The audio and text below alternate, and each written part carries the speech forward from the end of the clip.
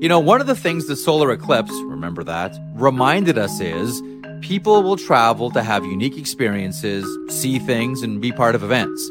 We all saw how people congregated in areas that had the best view, the best safe view. And they all had to stay somewhere, and many used Airbnb. I want to share something with you I was once told. One of the wisest things you can do when you host an Airbnb is find events in your area and let people in that community know that your place is available for out-of-towners. Many did this with the eclipse. You can do this as well. Your home could be an Airbnb. Seriously. It doesn't have to be your whole place. I mean, it could be. You'd be surprised what people are looking for when they travel. It's simple and it's really, really smart. You might want to think about it. You could be sitting on a whole new revenue stream. Concerts, sporting events, conferences. People are always on the move. Your home may be worth more than you think. Find out how much at airbnb.ca/host. By the way, the joke is that George hired you so that you could talk and he didn't have to. The thing you guys have had him. He's an articulate, well-spoken, thoughtful guy. Maybe just doesn't like you guys. It could be. Yeah, it could be true. There's no question about that. Welcome to 32 Thoughts, the podcast presented by GMC and the new Sierra AT4X.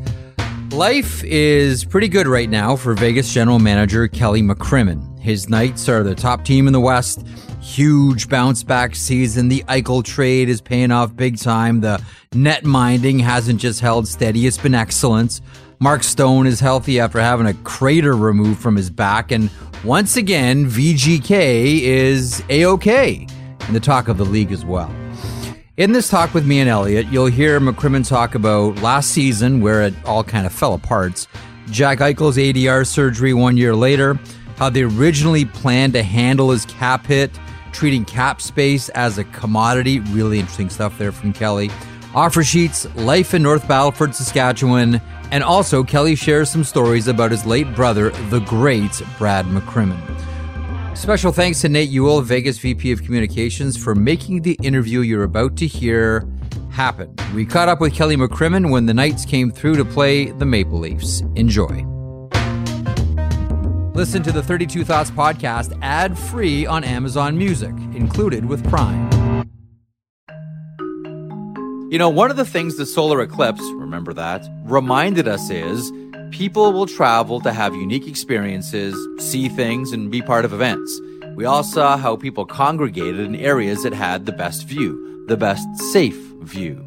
And they all had to stay somewhere, and many used Airbnb. I want to share something with you I was once told. One of the wisest things you can do when you host an Airbnb is find events in your area and let people in that community know that your place is available for out-of-towners. Many did this with the eclipse. You can do this as well. Your home could be an Airbnb. Seriously. It doesn't have to be your whole place. I mean, it could be. You'd be surprised what people are looking for when they travel. It's simple and it's really, really smart. You might want to think about it. You could be sitting on a whole new revenue stream. Concerts, sporting events, conferences. People are always on the move. Your home may be worth more than you think. Find out how much at airbnb.ca/host.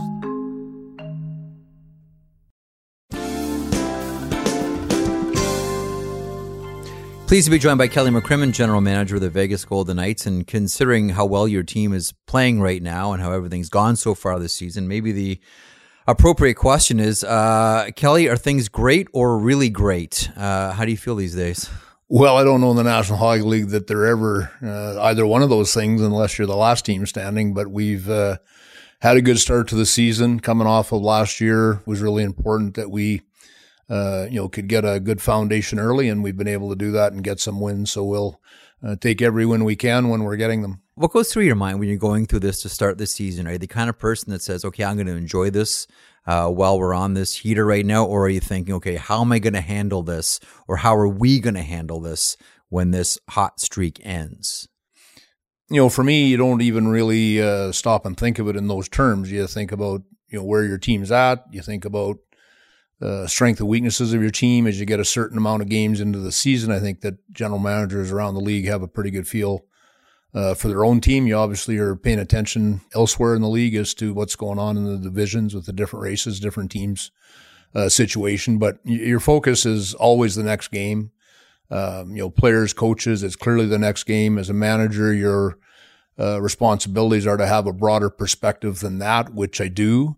But at the same time, we're still, today is game day. Mm-hmm. And that's different than what yesterday was, and that's different than what tomorrow will be. So it keeps you in the moment, certainly. And yet, as I said, if you take a little bit broader perspective, we're 11-2, so that's encouraging. Kelly, I asked one of your returning players to describe last year, and he said, "I'll give you 2 words."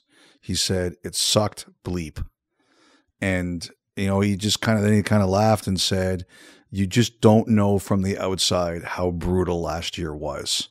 Was that an accurate way of describing it?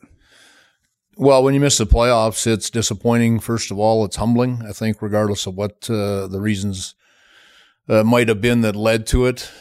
I feel objectively, the injuries were the reason why we missed the playoffs, and the types of players we missed for the amount of time that they missed, what it did in terms of just being able to grow your team game. I think that one of the things that we missed last year was even at the end when we had a lineup card that looked better, we hadn't been together as a team all year. And I've always had such a strong belief that your team has to get better over the course of a season. It has to be better in the second half than it was in the first half. It has to be better in the playoffs than it was in the second half. And I think when you look at if I just look at our division, I look at a team last year like Calgary, they got better and better as the year went on.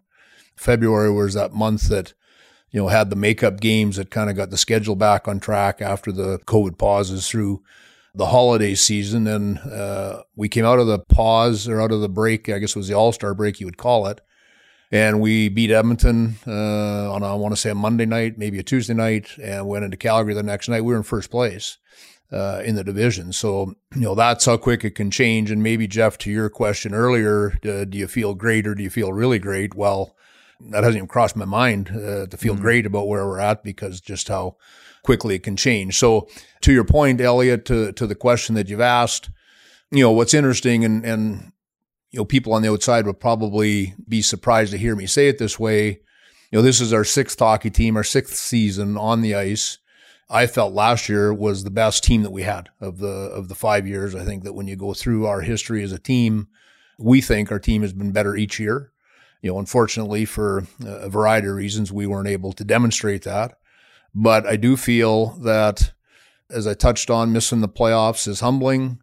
Our team probably needed an off season. And when I look at, the Islanders went through a similar situation last year, when I just can't give Tampa enough credit for the playoff runs that they've had and just the wear and tear that it takes on a team over time. We'd been to back-to-back conference finals or semifinals, whatever term you use. We, like the rest of the world, did it through COVID. One of those years was in a bubble in Edmonton. We went into camp last year. We had a lot of injuries going into camp. We had more injuries coming out of camp. We had more injuries once we got through preseason. Game 2, we lost Mark Stone. We lost Max Pacioretty. Shortly thereafter, we lost William Karlsson, Zach Whitecloud. Interestingly, today, we came through Toronto last year at this exact same time of year. And I had sent to me today our lineup that we played in Toronto last year when we came through. Toronto won the game 4-0. I remember that. And, it just almost was taken aback by the fact that that's what we looked like. So it is what it is. Every team that misses the playoffs has a story to tell. And these aren't excuses. They were the realities that we dealt with. But I think collectively, all of these things together gave us a chance to recharge, gave us a chance to properly recover our injuries. We had, different guys that had surgery, but I think as important as any of that is, it also gives us a mindset where we have something to prove. And I think that was, where this organization really got a foothold that first year was every guy there had something to prove. He'd been rejected by the team he came from, and it became a pretty powerful thing, that type of mindset. So that's a long answer to a short question, but that's how I saw last year. So you've got a guy that gave you a 2-word answer and a guy that gave you a 5-minute answer. You know, it's a good answer. And at the end, you said something. I was going to leave this till later, but you kind of brought it up. And when the Vegas Golden Knights made the NHL or came to the NHL, you were everybody's darlings. Everybody loved Vegas. And people said, it's kind of like when the Jets came back. If the Jets weren't your favorite team, they were your second favorite team. Vegas, when they started, they were your favorite team or your second favorite team to your own team. And there seemed to be a feeling last year, Kelly, that the Golden Knights lost that they churned out too many players, that they changed the roster too much, the Dadonov situation, things like that, that maybe you guys lost that love that other people had for you. And maybe this gives you the chance to get it back. I'm not really that concerned about it, Elliot, to be honest. I think that one of the things I've observed or learned, or I guess reinforce what you think you maybe have always known, there can become narratives in our game that may or may not be accurate. And when you talk about, churning out players, I would say to you that in a salary cap world, if you looked around 32 different teams, and I should break that into different groups, if you're a team trying to win, because not every team, unfortunately, is, if you're a team that's trying to win and trying to be a contending team, trying to be a playoff team, and you're going to be at the salary cap because the best thing you can do for your team is to be at the salary cap, it involves hard decisions. And yet, as we sit here today, if you go back to the 2017-18 season, which was our inaugural season, there's only 4 teams in the NHL that have more players still on their team than we do. We have 7, and there's only 4 teams that have more than that. So I don't think that the narrative was necessarily accurate. I think that it was magnified, and takes on a life of its own. And it is what it is. As I said to you, it doesn't really matter to me. I know what I feel about our own team and how we run our organization. One of those new players is Jack Eichel. And one of the things I've always wondered about, and, we would ask and people would be curious about, when you made the Eichel trade, we all wondered, how are they going to do this? How are they going to fit Eichel in? And the one thing we kept coming back to was they have time. I don't think that you made the trade without a plan. I'm not sure, and you can tell me I'm wrong. I don't know that what you intended to do to fit him in was what you ended up doing to fit him in. How different was it from what you thought you were going to have to do to get him in to what you ended up doing? Well, it ended up completely different, Jeff, because of all the injuries that we had as the season went on. So it put us in a position where we had a lot of players on LTI. I don't think it was even close at the end in terms of having the ability, the space to bring him back into the lineup. I think when we made the trade, I guess to go through it, because it's pretty much the year anniversary of that as well. I remember we were on this trip when the discussions were nearing a close. We made the trade. I believe we were playing Ottawa that morning. We did the announcement there.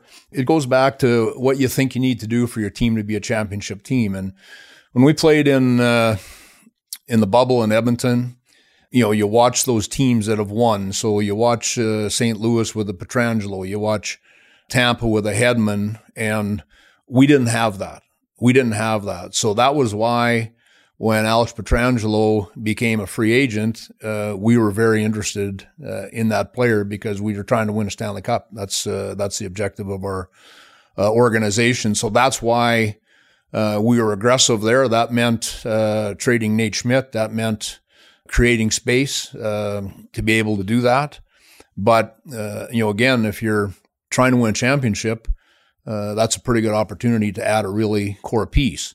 Jack Eichel's situation was very similar for us. When you look at championship teams, they have that top center. They have that F1, that first line center, that we were doing probably more by committee than we were by having a guy that was clearly an elite talent and an upper echelon player at his position. So that was our motivation for engaging in discussions with Kevin Adams in Buffalo. Those discussions went on a long time because it wasn't easy. It wasn't going to be easy to make this work. There were risks. If you remember at the time, he had, he was in need of neck surgery or, whatever path that he may have gone down otherwise had he remained with the Sabres, whatever those different situations were. He had a lot of risk with that. So when we made the trade, it wasn't impossible that he might not return at all for the season. So, if that was the case, that would be one set of circumstances. If he did return, we had put Alex Tuch in the deal, which was just under $5 million. Peyton Krebs was in the deal, who was on an entry-level number, so that's just over $5 million.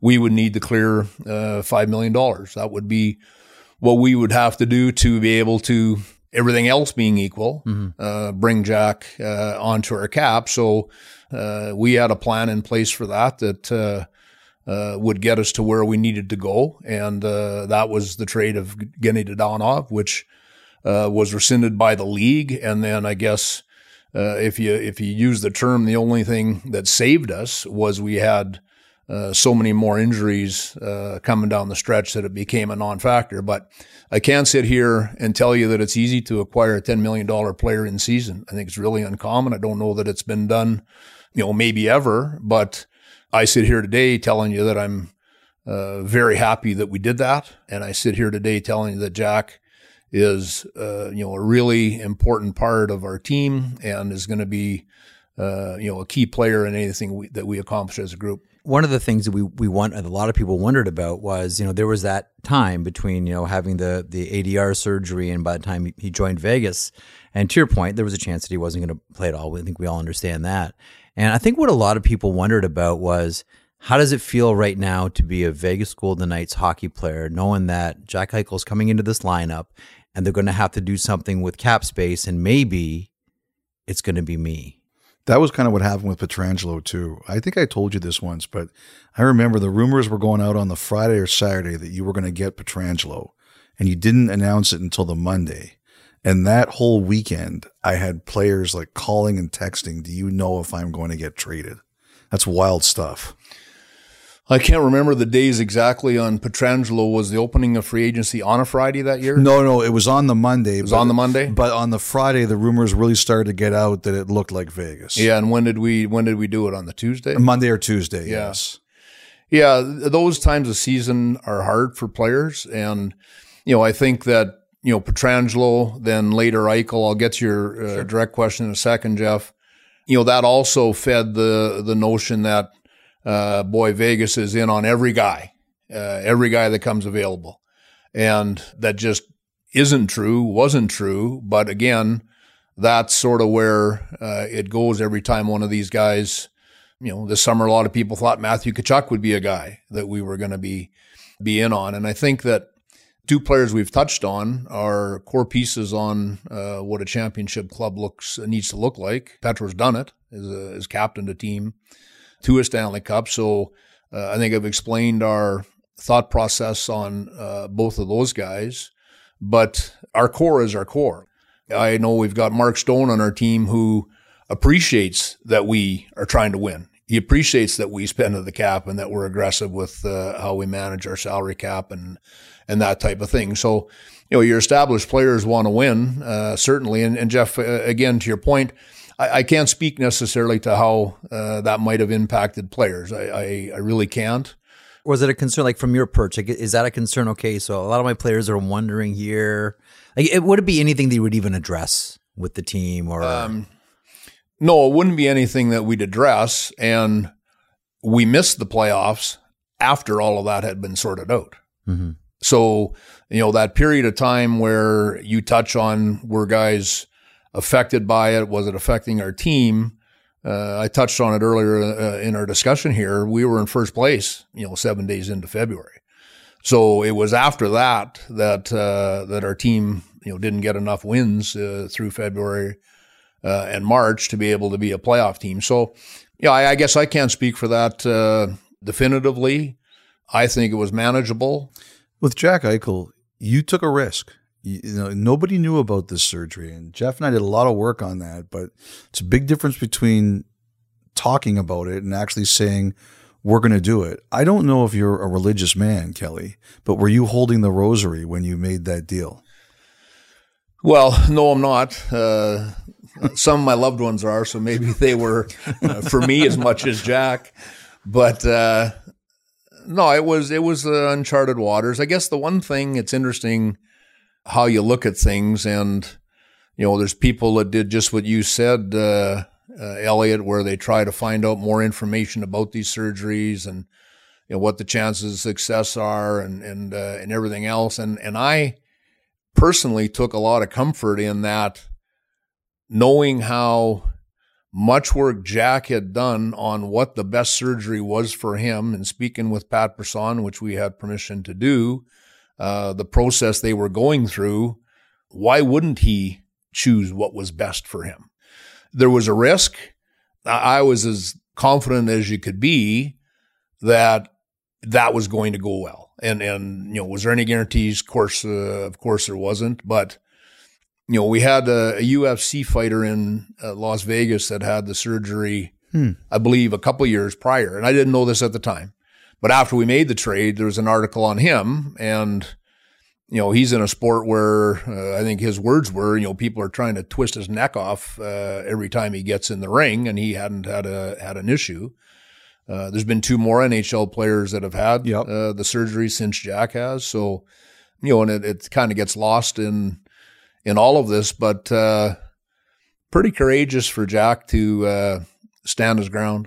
Mm-hmm. And I think he had the support of players, to have that right, And, we were fully supportive of him when we made the trade, that he had done his own due diligence, and we were comfortable with the decisions he made. Dr. Prusmack was, the surgeon he chose to do that, and the surgery went well. The rehab went well. Jack's commitment to getting back in the lineup was extraordinary, and he was able to get back in 3.5 months or whatever the time frame was. How long until he was the Jack Eichel that you expected and hoped for? I described it when people would ask me last year how Jack was playing. I would say, geez, you see glimpses every night that he does, 3 or 4 or 5 things that most guys can't do. And you could really see that with his play last year. The difference this time around is starting fresh on day one with a training camp with his teammates. It's been another level this year. He's in great shape. He's really strong.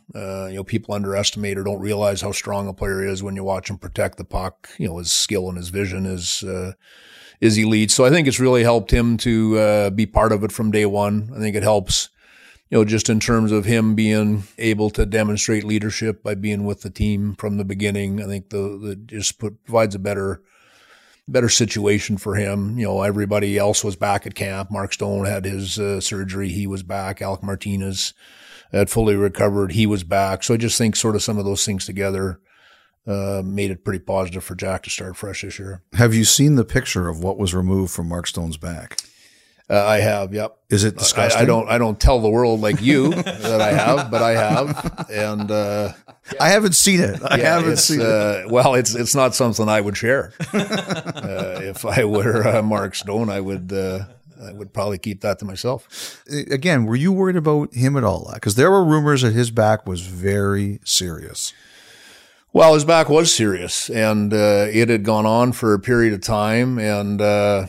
Again, when you speak to, the pundits, we put Mark Stone on LTIR when we took Jack off, and people made it sound like we were cooking the books on Mark Stone. Well, the guy was obviously, as time went on, badly injured, and it was game 2. He literally took what was his first shot on goal of the season. We'd played Seattle the first game, and he hadn't had a shot on goal. His first shot on goal that season was in LA, and it brought him to his knees. And he came to the bus after, and every bus in the NHL is the same. The coaches, the managers sit at the front, the players sit at the back. Literally, when you watched him walk out, you got out of your seat so he could sit at the front. He just didn't have any He was in tremendous pain, and you do what you can in season. Your decisions are always different in season because of what's at stake. So,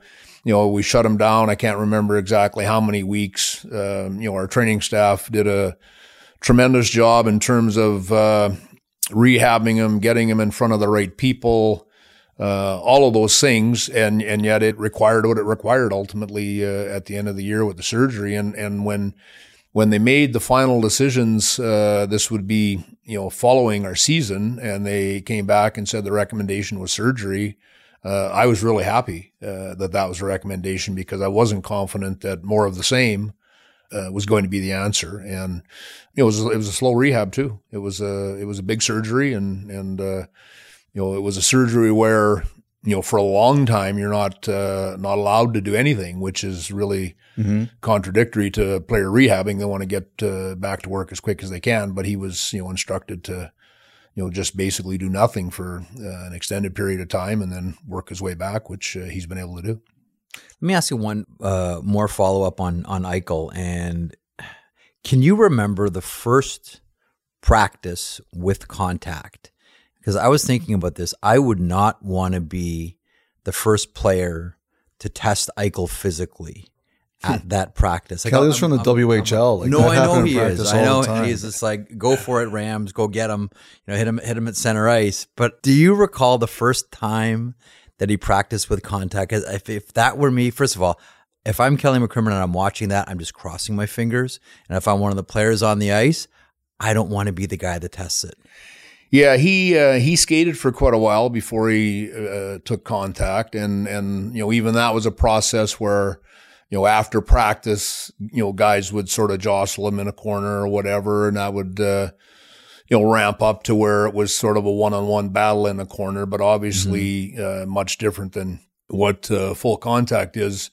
My concern was more his first game, and shame on me, I can't remember who it was against. I want to say Colorado, to be honest with you. And he took a hard hit that night. I can't remember who hit him exactly, but it was a hard hit. And I said to George McPhee sitting beside me that, that's a pretty good hit. That's a pretty good test for him, which, Jack would have to speak to it. I don't think it was an issue for him at all. Perhaps mentally becoming comfortable and trusting it. Maybe that's something that Jack could answer. Probably a bigger issue for him last year, not many games into his return, he broke his thumb. So, Jack gained a lot of respect from our guys last year. He's an incredibly hard worker. He broke his thumb and would have to, nerve block the entire thumb to be able to play. And I was there, it happened, I want to say, on a Thursday, and we were playing an early game Saturday. And, he got a certain amount of nerve block and his thumb went out, couldn't do it. I didn't think he was going to play, went back in, got more, came out, played that day and never missed a game afterwards. So, I think that, that would have been more of a hindrance for him, likely in terms of his on ice than what the neck ended up being. You mentioned, you talked a little bit about getting hired. How many times did NHL teams try to hire you before you took this one? There had been different times that there were opportunities. I think what was really intriguing for me with Las Vegas is, and it hasn't turned out this way, I love drafting, I love developing, I love building teams. This was a blank canvas. This was a chance to do all of those things. And clearly, it goes without saying, we haven't said it here yet today, our existence has gone, pretty much exactly the opposite of what we anticipated it would, right? So, when I say to you, those were the things that appealed to me about the job. I remember, talking with George, and he was, really impressed with Bill, and that, I said, if we do our jobs well, we have a chance to win, because that's not always the case, right? And George really felt, that we would. Another interesting thing is I'd never met George McPhee in my life, which in this game doesn't happen very often. And the guy's been just an unbelievable mentor. He's a tremendous friend. He's a great hockey person and an even better person, right? He's been really, really good to work with. And just those are sort of some of the reasons that this one made sense for me. I was, to make a short answer for you, I was fascinated by expansion.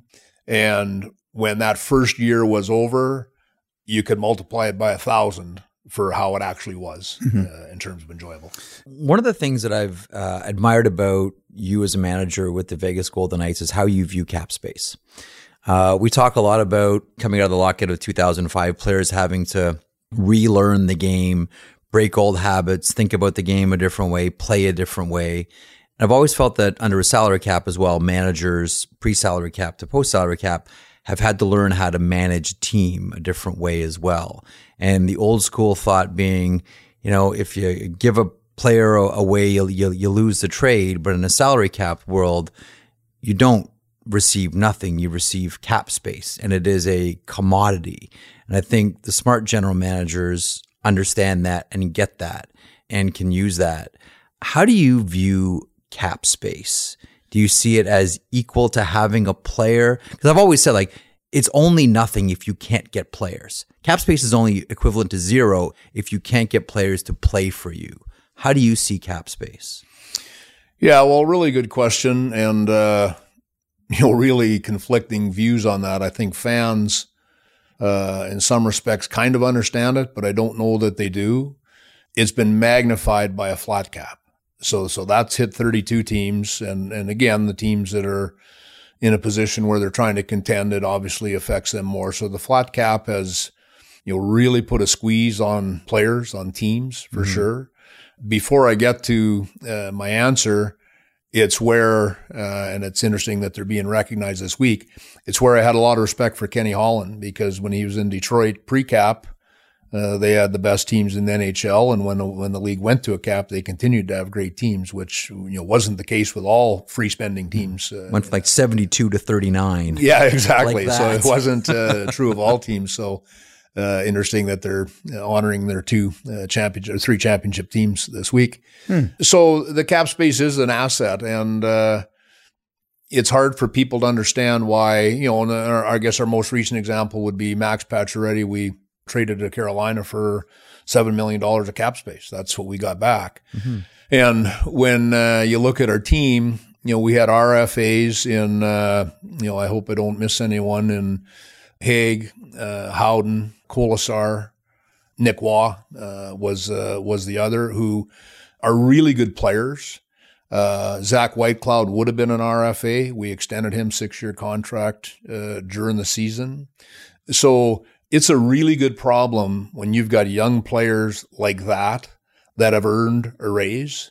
And when you look at the makeup of a championship team and you've got, big numbers allocated to your top players, that layer of players that's, in the salary range that I've just laid out with those players in particular, those guys are really important to your team. They're good players. They contribute to help your team win. And you have the ability to pay them. So that was part of what we did with that money. We wanted to extend Riley Smith. Riley Smith's contract was expiring. He is a glue guy for our team. He is one of those year one guys. Absolutely zero maintenance, two-way, excellent penalty killer. Just a guy that we did not want to lose. So, had we not extended Riley Smith and kept Max Pacioretty, I think people would have understood that. But because we moved Max Pacioretty and kept Riley Smith, people think we gave Max Pacioretty away. What were we thinking? And that's where you just really need to be able to quantify it in the terms that matter, and that is, what can you do with that space with respect to your team? Were you ever worried about an offer sheet? It's always in the back of your mind because guys like you. But, we weren't at risk. Elliot, is how I would say that to you. Okay. We would have been able to manage it, but, it's not what we would like to have happen to us. And the other thing about offer sheets that sometimes is forgotten, the player needs to want to play somewhere else.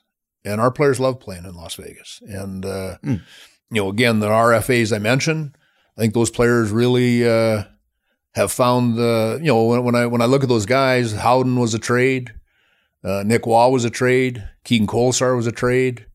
Those guys found their NHL legs in Las Vegas. That's where they became everyday NHL players. And I think you've always got, a sense of allegiance to, want to continue to be part of that. So those guys, we were really happy to keep in our organization. That was the thing about Foley, I was told. Someone said if someone offers Sheets a Golden Knight, then Foley's going to get them back. That's what someone said to me about him. I got a good laugh out of that. We've never ever had that discussion. That's it's good to have that reputation. You must have a big water cooler at your office here, Elliot. There's a lot of conversations that go on at that water cooler that maybe don't go on in Vegas. Yeah, that maybe aren't actually what happened. Exactly. How do you feel about offer sheets? I mean, there are some managers that think, offer sheets just raise the price for everybody, and it's self-defeating. How do you feel about offer sheets as a tactic to build your team? Well, they are that. So they're part of the collective bargaining agreement. It's a way that you can improve your team. Just for me personally, I know how hard it is to be a general manager in the National Hockey League. It would take a pretty unique set of circumstances for me to offer sheet one of my colleagues. That's just how I feel. Mm-hmm.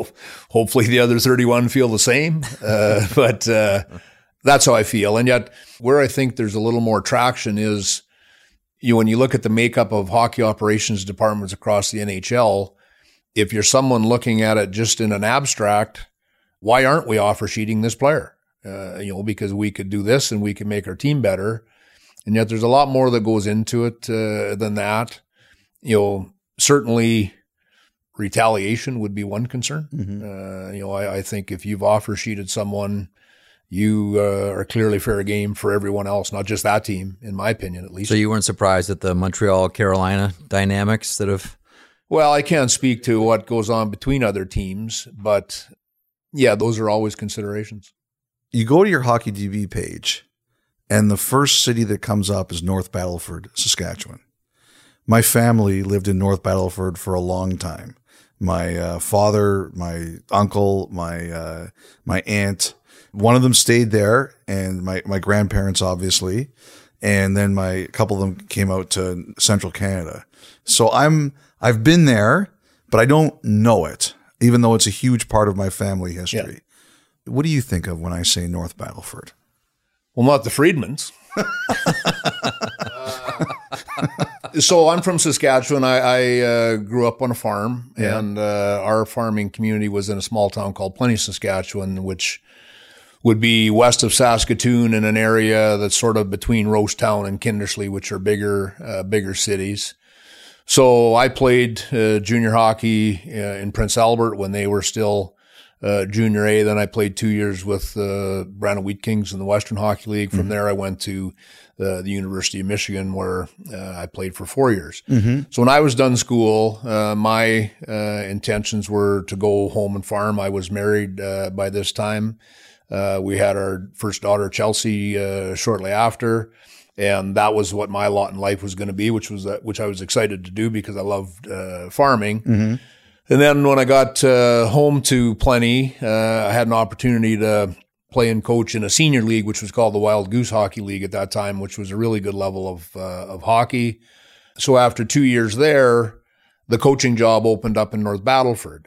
And that's when I moved to North Battleford. Now, it was interesting because North Battleford, where our family always went to the lake in the summer times, was Jackfish Lake, which was Cochin, which is where our family's cottage was. So, we had spent lots of time in Battleford over the years just for different things. So when I went to Battleford, it was never because I was getting into the hockey business. I was doing that because I could do it and then move back to the farm in the spring and continue to farm. So I spent a lot of time in Battleford just as a kid growing up playing hockey against them. My dad played senior hockey in Saskatchewan in Rosetown for years. Rosetown Battleford was a big rivalry in senior hockey during that time. So I knew Battleford real well, and we really enjoyed our time there. When did it come clear to you that there was a chance that hockey was going to be your life instead of life on the farm, which you were excited to do? So I worked 2 years in the Saskatchewan Junior Hockey League. It's interesting. The guy that followed me at North Battleford was Todd McClellan. So we've always kind of been kind of linked. So I went to Brandon. I became the general manager in Brandon when I was 28 years old. And I still felt at that time that I would end up back on the farm. That was what that was what we intended to do. And 3 years later, when I was 31, so in those 3 years, my first year, we finished tied for the final playoff spot and lost out in a play-in game. And we had an old team. So I played in Brandon in the 70s when they had absolutely unbelievably good teams. Then I went away to school and on the farm, Saskatchewan Junior, the team really struggled for a period of years. They had a stretch there where it was like the objective was to make the final playoff spot with an old team. And when I got there my first year, we tied for the final playoff spot with an old team. And I made the decision then that we needed to rip the heart out of the beast and start over. So my second year, we won 18 games, and I thought we had turned the corner. And then my third year, we won 11 games. So a real introduction to junior hockey. So at that time, the gentleman, Bob Cornell, that owned the team, really believed in what I was doing. Really, we had a great relationship, still do to this day. He sold me a third of the team. So when I was 31 years old, I bought a third of the Wheat Kings. 6 or 7 years later, I bought the rest of the Wheat Kings from him. In 2000, I became the sole owner of the Wheat Kings. And I guess it was when I bought in to the Wheat Kings, that's when I knew that we wouldn't be going back to farm. My wife's from Brandon, so it kind of worked on that level as well. By this time, we had our kids. And that was sort of when I realized that I wouldn't be going back to the farm. It would have been then. Did you sell it? My parents rent the farm to 3 different farmers. So in the era that we grew up, our farm would be considered a big farm. It, by today's standards, isn't that. But my mom and dad live just outside of Saskatoon. They rent the farm to 3 different farmers, and it kind of keeps them involved. My dad still can get up in the morning and worry if it's going to rain and those kind of things. So I don't know that we'll ever sell it. We'll just continue to keep it in our family. It's a beautiful thing. Like I think those days I went back out there and kind of learned about life. Yeah. Like I remember I knew farming life or wasn't for me. My grandfather owned a stockyards. They raised pigs in there. And I remember once one of the pigs had a toothache. Like, okay, we got to take the tooth out. No. So no, what they did was they tied the string to the door and they're holding it down. Like, Elliot, slam the door. And I'm like, I don't know if I can do this. I did it. For a city guy like me, it was such a great experience. And you learned about the bond between the land and the people of Saskatchewan. But I realized, Jeff, that was not for me. Yeah, I don't know that I can see you doing that. Farmers are really proud people. Yes. And it's a fabulous way of life. And, for me, that's what I expected to do. I wanted to get my degree and everything else, which I was able to do. And yet, obviously I've loved my time in hockey. It's been great as well. Farms feed families. Farms feed families. Speaking of families, I wanted to ask you about your late brother, Brad. Was one of my favorite hockey players. I want to ask you about Brad, the hockey player, because the stories of playing 60 minutes, playing entire games are legendary. I still think that Philadelphia Flyers blue line with your brother and Crossman and Howe and Marsh and JJ Daigneault were one of the best we ever saw. Like, with all due respect to Montreal and the Big Three and Anaheim 2007, one of the best blue lines the game has ever seen. When you think of your brother, the player, like we think of, Nick Lidstrom joins the NHL, who do they put him with? Your brother. When you think of your brother, the player, what comes to your mind right away? Well, he was one of my favorite players as well. I guess we've got that in common, Jeff. We grew up in small town Saskatchewan, so, information wasn't, of course, then what it's like now, but, you kind of knew that Brad McCrimmon was one of the best players in the northern part of Saskatchewan, and there was a guy in the southern part of Saskatchewan named Brian Propp that was pretty good as well. Brad was such a big, physically strong guy. He always was. Yeah. And, he played in PA as a 15 and a 16-year-old with Terry Simpson. Then he went 3 years to Brandon with Dunk McCallum. And he played so much. So, I can't for doing word association, my first thing I would say is just the conditioning and the stamina of how much he played. And when he turned pro in Boston, and loved his time there. He was 3 years there, and then I think it was in Philadelphia where his career really took off with Mike Keenan. He was paired with Mark Howe, and they played half the game. They played 30 minutes a night. Ron Hextall was their goalie, so that sure made playing defense easier because he initiated most breakouts or put it on your stick so you could.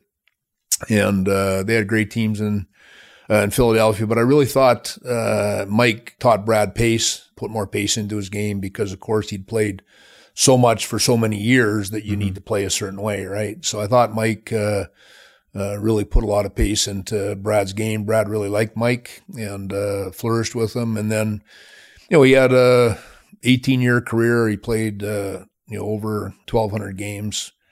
As blue collar, a team guy, a man's man, as you'd ever find. That would be the player. I knew, or I've found,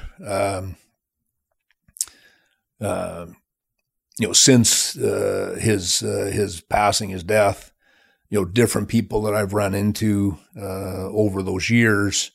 That for me, Chris Pronger is an example. So Brad was Chris Pronger's partner in Hartford, just to the point you're making earlier about Nick Lidstrom. Gary Suter was his partner in Calgary. And Chris Pronger has always treated me great. And I assume that's out of respect that he had for Brad, right? Mm-hmm. And, so I think, proud of that for Brad, and then I said to Nate before we went on, Nate said, you were going to ask me about this. And I said, well, when somebody asks me out of 10 times, I'll be fine 7 times. Sure, and I just don't know when they are, right? But as a man, like as a dad and a husband, I think he was, great family man. And you can tell the regard I have for him. He had other interests. He loved music. He loved reading, politics. I can't imagine what Brad McCrimmon would have done with the political climate of the last 5 years. It's maybe a blessing. But he's, I think the world of him. We were, a year apart growing up. So, do you keep in touch with the family? Yep. See, his daughter Carlin, his son Liam, and his widow Maureen. They're still in Michigan, in Northville, where they were living at the time when he went over to Russia. That was going to be sort of home base for the family. So that's where they are. So keep in touch with them. My kids are, obviously first cousins with his, so they stay in touch as well.